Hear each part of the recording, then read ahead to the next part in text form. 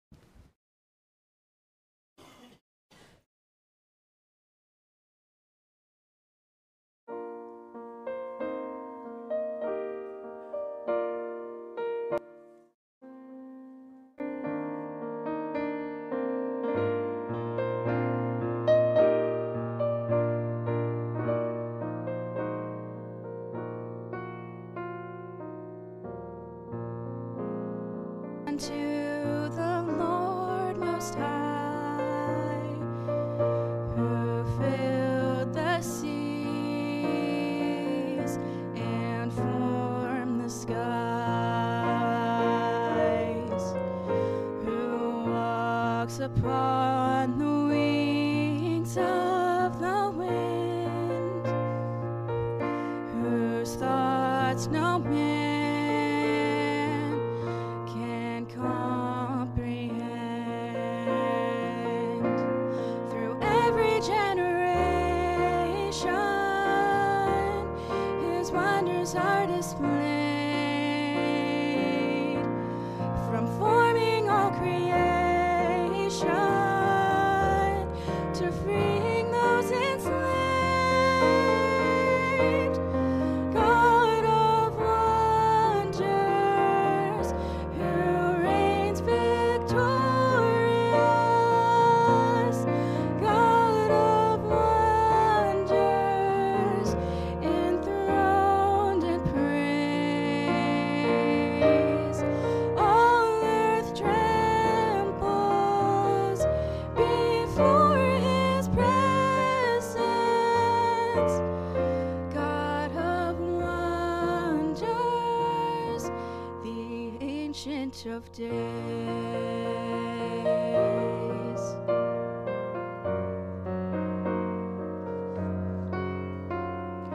Who has heard his mighty works of old, of Noah's flood, of Jericho,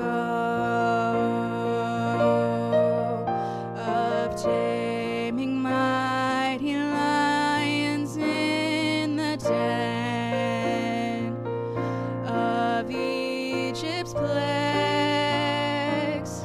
Goliath sent. Through every generation, his wonders are displayed,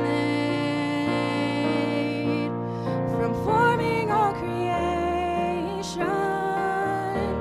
to freeing those enslaved.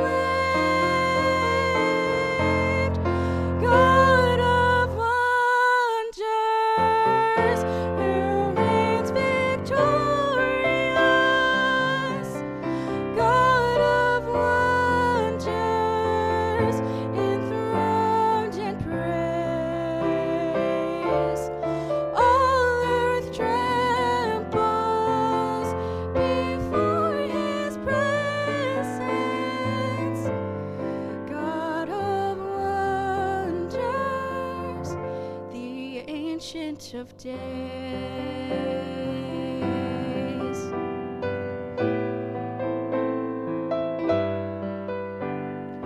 Who is like unto the Lord Most High, the Lord Most High.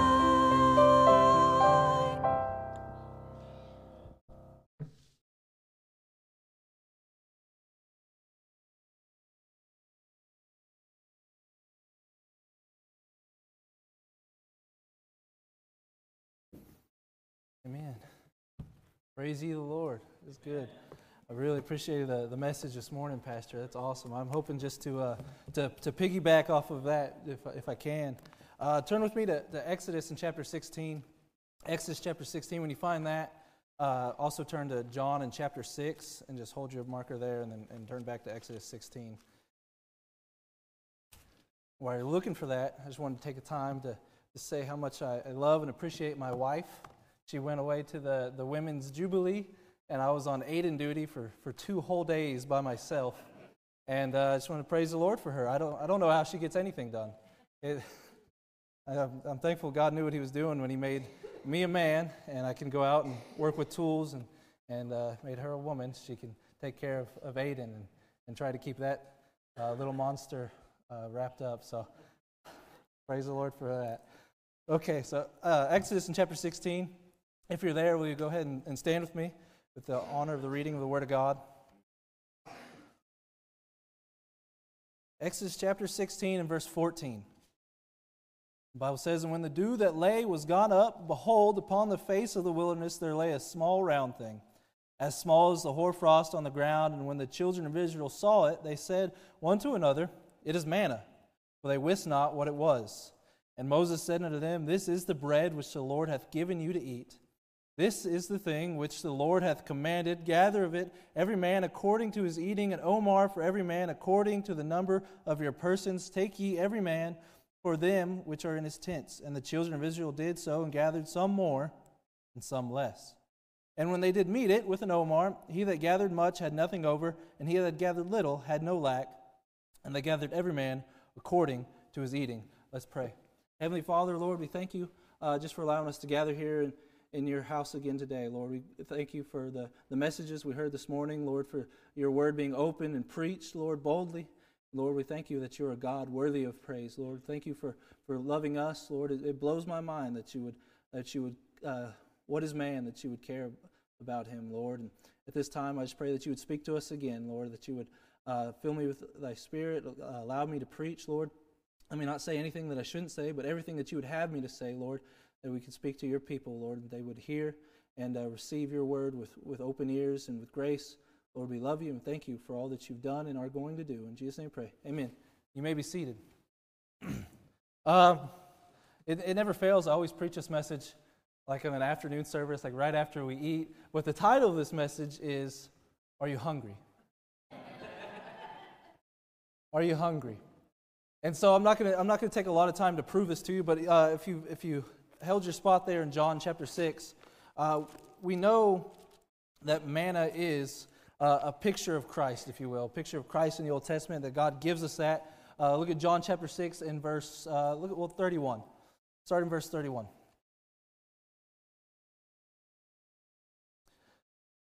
The Bible says in verse 31, "Our fathers did eat manna in the desert, as it is written, He gave them bread from heaven to eat. Then Jesus said unto them, Verily, verily, I say unto you, Moses gave you not that bread from heaven, but my Father giveth you the true bread from heaven. For the bread of God is he which cometh down from heaven, and giveth life unto the world. Then said they unto him, Lord, evermore give us this bread. And Jesus said unto them, I am the bread of life, that cometh to me, he shall never hunger, and he that believeth on me shall never thirst." Look over to verse 48. Jesus says, "I am that bread of life.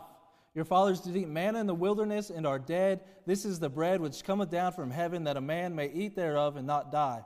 I am the living bread which came down from heaven. If any man eat of this bread, he shall live forever.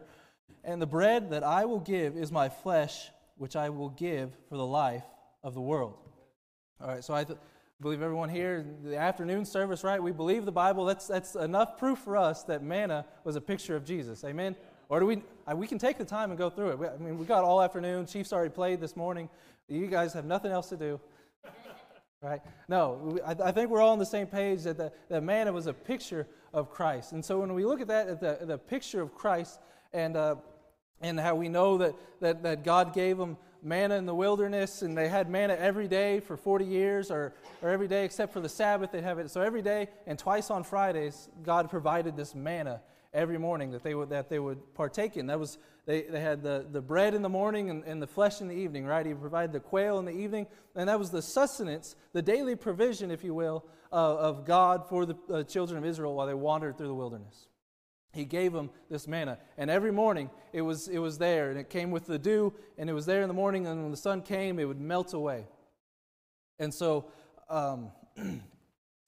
every morning they would have this, and Moses here, this is when God first does it for the first time, and my preacher, he preached on the manna before, and just those little things. We often think of manna as like a wafer, or like I know in my head I always thought of it like a Nilla wafer or something like that. It's like, but in reality, he says it's much more like as small as the hoarfrost on the ground, and when you think of as a grain, and it was much more probably like the consistency of rice. When they would go out and they said they would gather an omar, they would scoop it up. It would be as the dew on the ground, so they'd be able to scoop up lots of it, and they would use it in a grain. And so you think of bread and grain, and they'd mash it up, and they would cook it in several different ways, and they would make bread out of it, or they would sieve it, and all these things. So think of it much more as a consistency of rice and used in that aspect.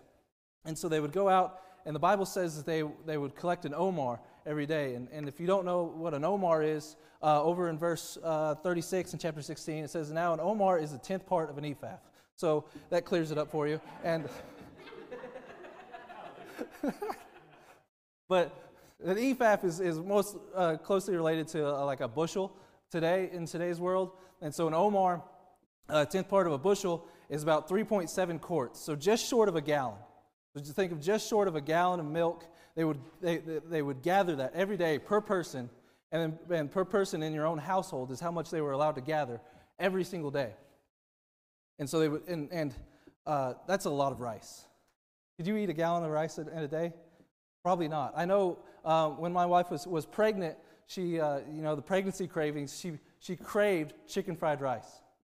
And so one of the wedding gifts that we got was this giant wok. Like one of those,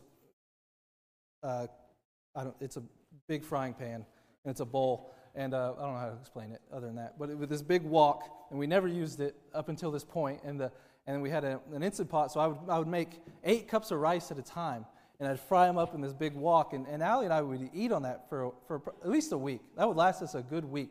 Only 8 cups of rice up in this big old wok. And so, but they were given a gallon a day.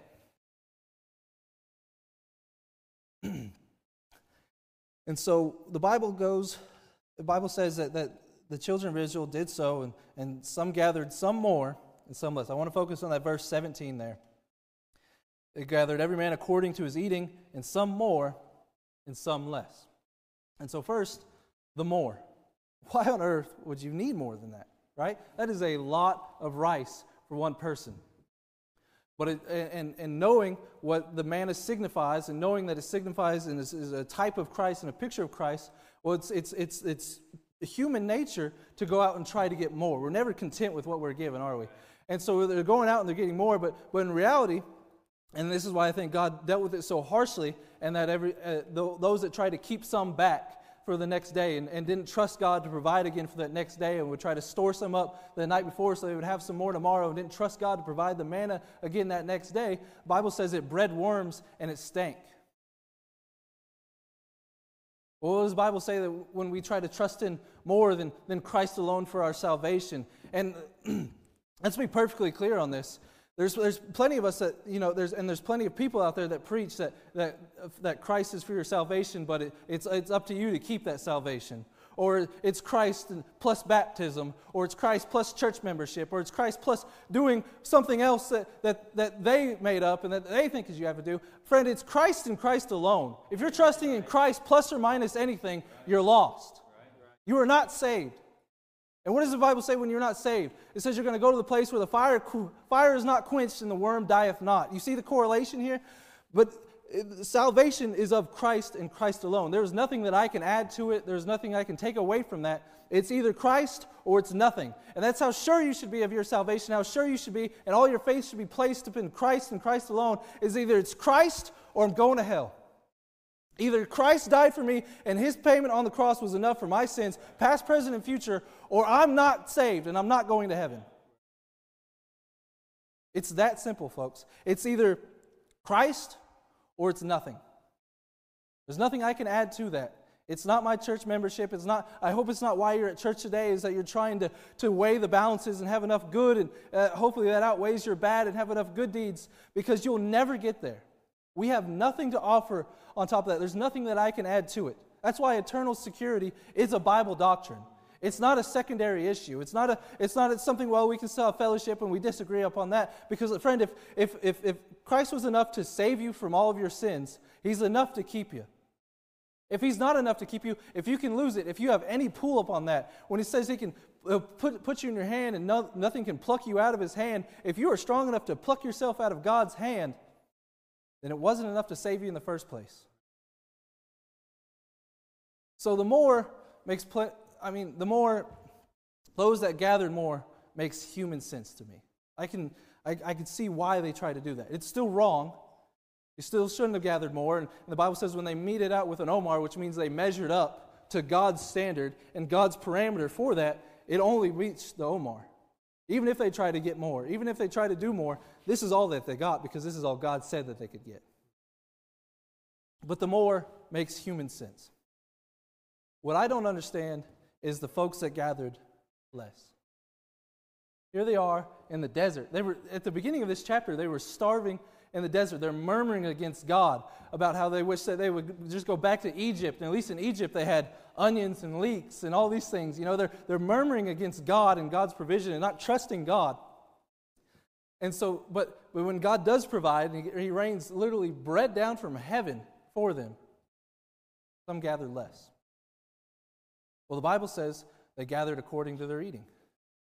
So common sense tells you those that gathered less than what God had given them this much, and if they didn't want all that God had offered to them, probably because they weren't hungry.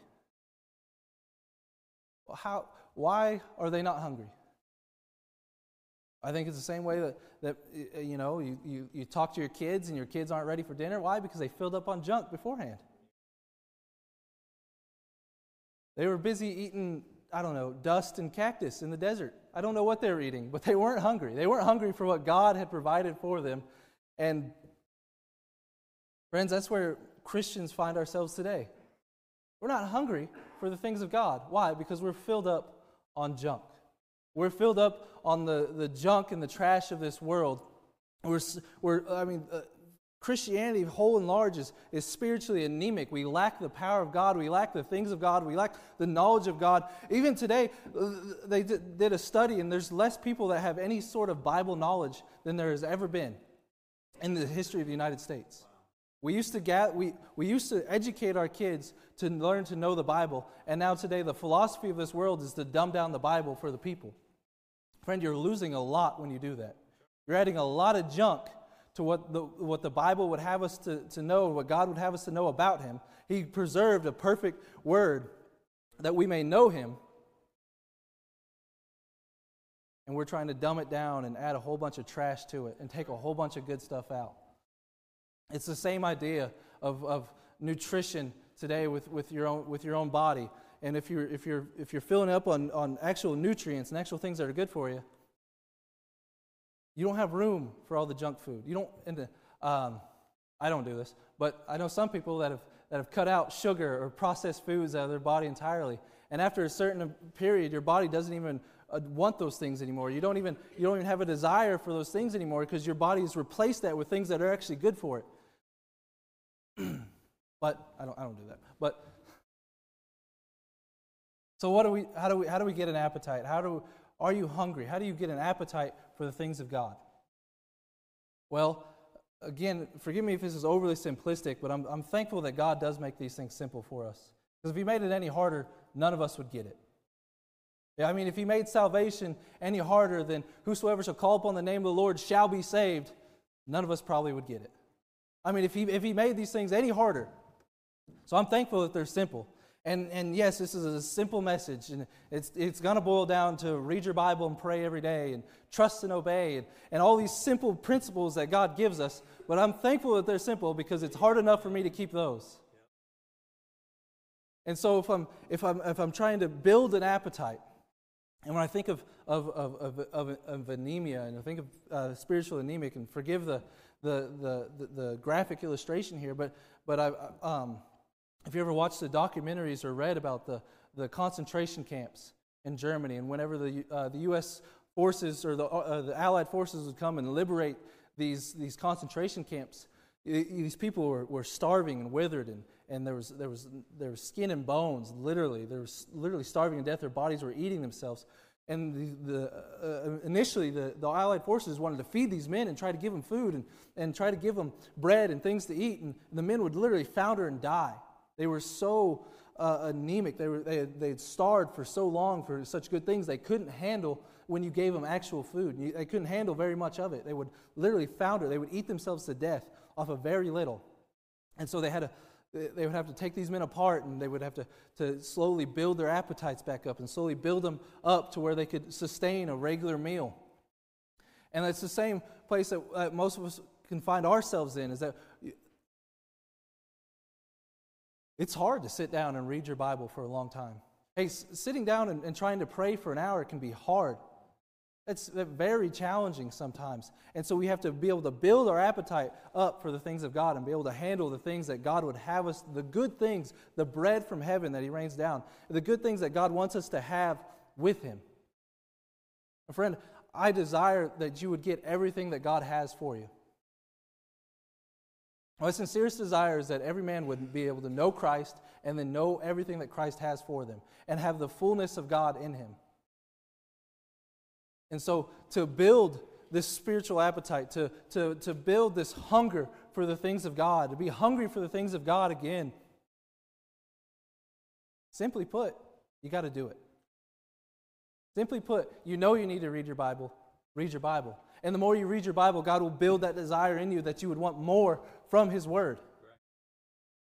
Cut out the junk. I know there's plenty of things out there today that are not good for us, that we consume daily, and we say, oh, it doesn't affect me. But when it's nonsense, when it's things that are not of God, when it's things that God would not be pleased with, that are repulsive to God, the movies, the music, all these things that we intake, all these things that we ingest, that we consume into our bodies, that are the time we should be spending with God, are things that we should be giving to God. We talked about music this morning, and that music itself was designed by God, created by God for His glory. And so we know that secular music, that's out, that's trash. We know that most contemporary Christian music that just tries to mimic the world and mirror the world and the world's music, that's trash too. That's not good for us. I'm sorry, but even if the words are nice, most of the words you take the name Jesus out and you can replace it with any name, and you don't know if they're singing about a boyfriend or a girlfriend. And what's worse than that is when good Christians take that music, take that worldly contemporary music that's we already have. I don't think there's any really debate on it, that if it's worldly music and they're mimicking the world and they're just trying to appease the flesh and the things of the flesh, when we take that music and we just change the music and put a piano behind it but try to sing the same words, do you think that glorifies and honors God?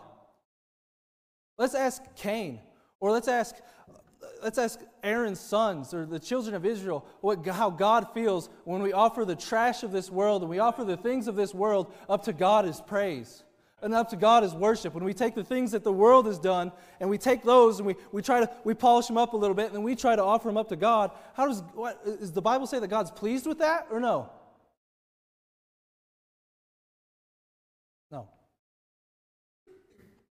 And while we're on the subject of things that are pleasing to God or not, friend, I listen to a lot of preaching.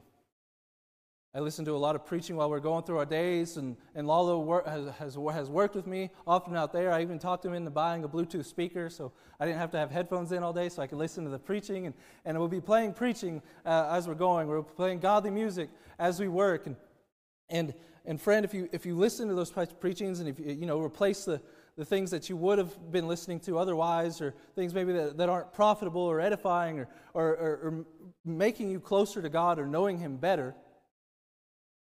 We put a whole lot of emphasis on entertainment today, and I don't think we need near as much of it as we think we do. But if you want to replace that with something that's good, replace that with preaching.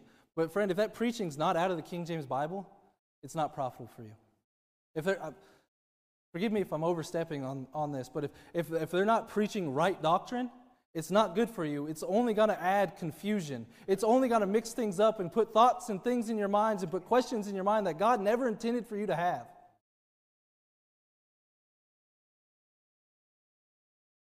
There's so much good stuff out there. We live in such a day of abundance. There's more preaching available. There's more good Bible teaching available today than there ever has been within human history. There's more good stuff. There's more good music available today for free than there ever has been in human history. Why would you settle for something less?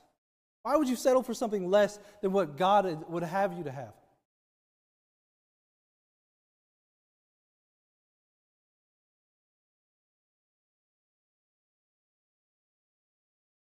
You got to replace that junk with more good stuff.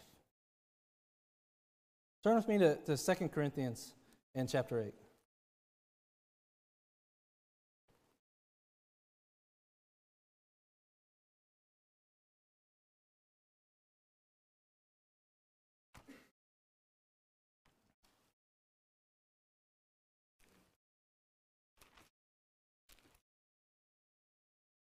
while you're doing that, I skipped over a point, and I think it's important enough that I want to go back and touch upon it. But Ephesians chapter 3, verses 8 through 12, the Bible says, "Unto me, who am less than the least of all saints, it is this grace given that I should preach among the Gentiles the unsearchable riches of Christ, and to make all men see what is the fellowship of the mystery, which from the beginning of the world hath been hid in God, who created all things by Jesus Christ, to the intent that now unto the principalities and powers in heavenly places might be known by the church the manifold wisdom of God, in whom we have access with the confidence by faith of Him." That's the unsearchable riches of Christ. We often talk about the sufficiency of Christ and how Christ is sufficient, but we look at it as a point of from our lack, from our less. And we preach that His strength is made perfect in our weakness, and how He's sufficient to get us through those lean times and the hard times. But Christ is sufficient to the excess. Christ is sufficient to the uttermost. It's a deeper well than we will ever be able to reach the bottom of. That Christ has more to offer to us than there's anything else. All the world has to offer is a poor substitute for the fullness that we could have with Christ, for living that victorious Christian life and having everything that Jesus would want us to have. Friend, this isn't the health and wealth. This isn't health and wealth. This isn't that kind of false teaching. This is what the Bible says, that I should preach to the Gentiles the unsearchable riches of Christ. Everything that He would have you to have and to know Him. There's so much more there. And so 2 Corinthians chapter 8, look at verse 9. "For you know the grace of our Lord Jesus Christ, that though He was rich, yet for your sakes He became poor, that ye through His poverty might be rich."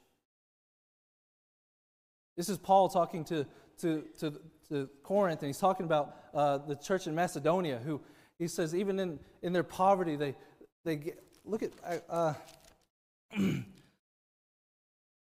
verse 2, "How that in the great trial of affliction, the abundance of their joy and their deep poverty abounded unto the riches of their liberality," and how they gave to them, and how they didn't have much, but because they had Christ and because Paul and his team was going forth for the gospel, they gave to that. Not out of their abundance, but because out of what Christ has given to them. And it says that Christ out of His poverty, so that we might be rich. He gave up His throne in heaven, came down and made Himself lower than the angels, made Himself as a man born in a manger. Gave up all the riches so that we could know Him, so that He could die on our behalf and pay a price that we couldn't pay, a debt that we owed that we couldn't pay. In verse 10, "Herein I give my advice, for this is expedient for you who have begun before, not only to do, but also to be forward a year ago. Now therefore perform that doing of it, and as there was a readiness to will, so there may be a performance also out of that which ye have. If there be first a willing mind, it is accepted according to that a man hath, and not according to that he hath not. For I mean not that men be eased and ye be burdened," or we could say that the other way, and that not that ye be eased and other men be burdened, but by an equality, that now at this time your abundance may be a supply for their want, that their abundance also may be a supply for your want, that there may be equality. As it is written, He that had gathered much had nothing over, and he that had gathered little had no lack. So some gathered more, some gathered less. But the end of that, where God wants us, when we're living in the fullness of Christ and we're seeking after and we're hungry after the things of God, the end of that is that we'd be able to give ourselves the way that Christ gave Himself. The end of that, let this mind be in you that is also in Christ Jesus. And we wouldn't worry. Today people get so worried about if they're being taken advantage of. So worried about if someone gets the upper hand on me. So worried about it's pride is what it is, that I deserve more, I should get more out of these things. And we're so worried about the way that people view us and the way people see us. But friend, you got to be able to make yourself a fool to reach somebody for Christ. You got to be willing and able to, hey, maybe get the short end of the stick if it means that you can reach them for the gospel's sake. We got to put our pride aside, and when you're seeking after God and you're walking in the Spirit, I mean, how bad would it be to know that someone's eternity is at stake, whether or not you're walking with God or not, whether or not you're walking in the Spirit or not, or if you're too carnal to recognize the Holy Spirit's drawing you to go talk to that person, and you're so prideful that you can't get out of the way and go make that awkward, when you first introduce someone to the gospel, you first try to reach someone with that gospel, and how it's awkward at first, and then it seems like that first step, and you say that first phrase, and all of a sudden, there's the Holy Spirit. And there's the utterance, and then He gives you what to say, and He makes it, and it's so much sweeter on the other side of that. But you have to first be willing to make yourself the fool for that. And friend, if you're not hungry and you're not daily seeking after the things of God, and you're not daily in your Bible and reading and praying and worried about what God wants you to be worried about, then you're going to miss it. And so, friend, the question is, are you hungry? Are you hungry for the things of God? Matthew chapter 5 and verse 4, "Blessed is he that hungereth and thirsteth after righteousness, for he shall be filled." Pray. Heavenly Father, Lord, we thank you for this time. Lord, we thank you for your word. Lord, we thank you for loving us. Lord, for wanting to have fellowship with us. Lord, for letting us know you. Lord, who is man that you're mindful of him? Lord, we're nothing. Without you, we're nothing. Lord, we love you, and I just pray that that's evident in our lives as we seek you and want to spend more time with you than we would spend with other things. Lord, thank you for loving us. In Jesus' name we pray. Amen.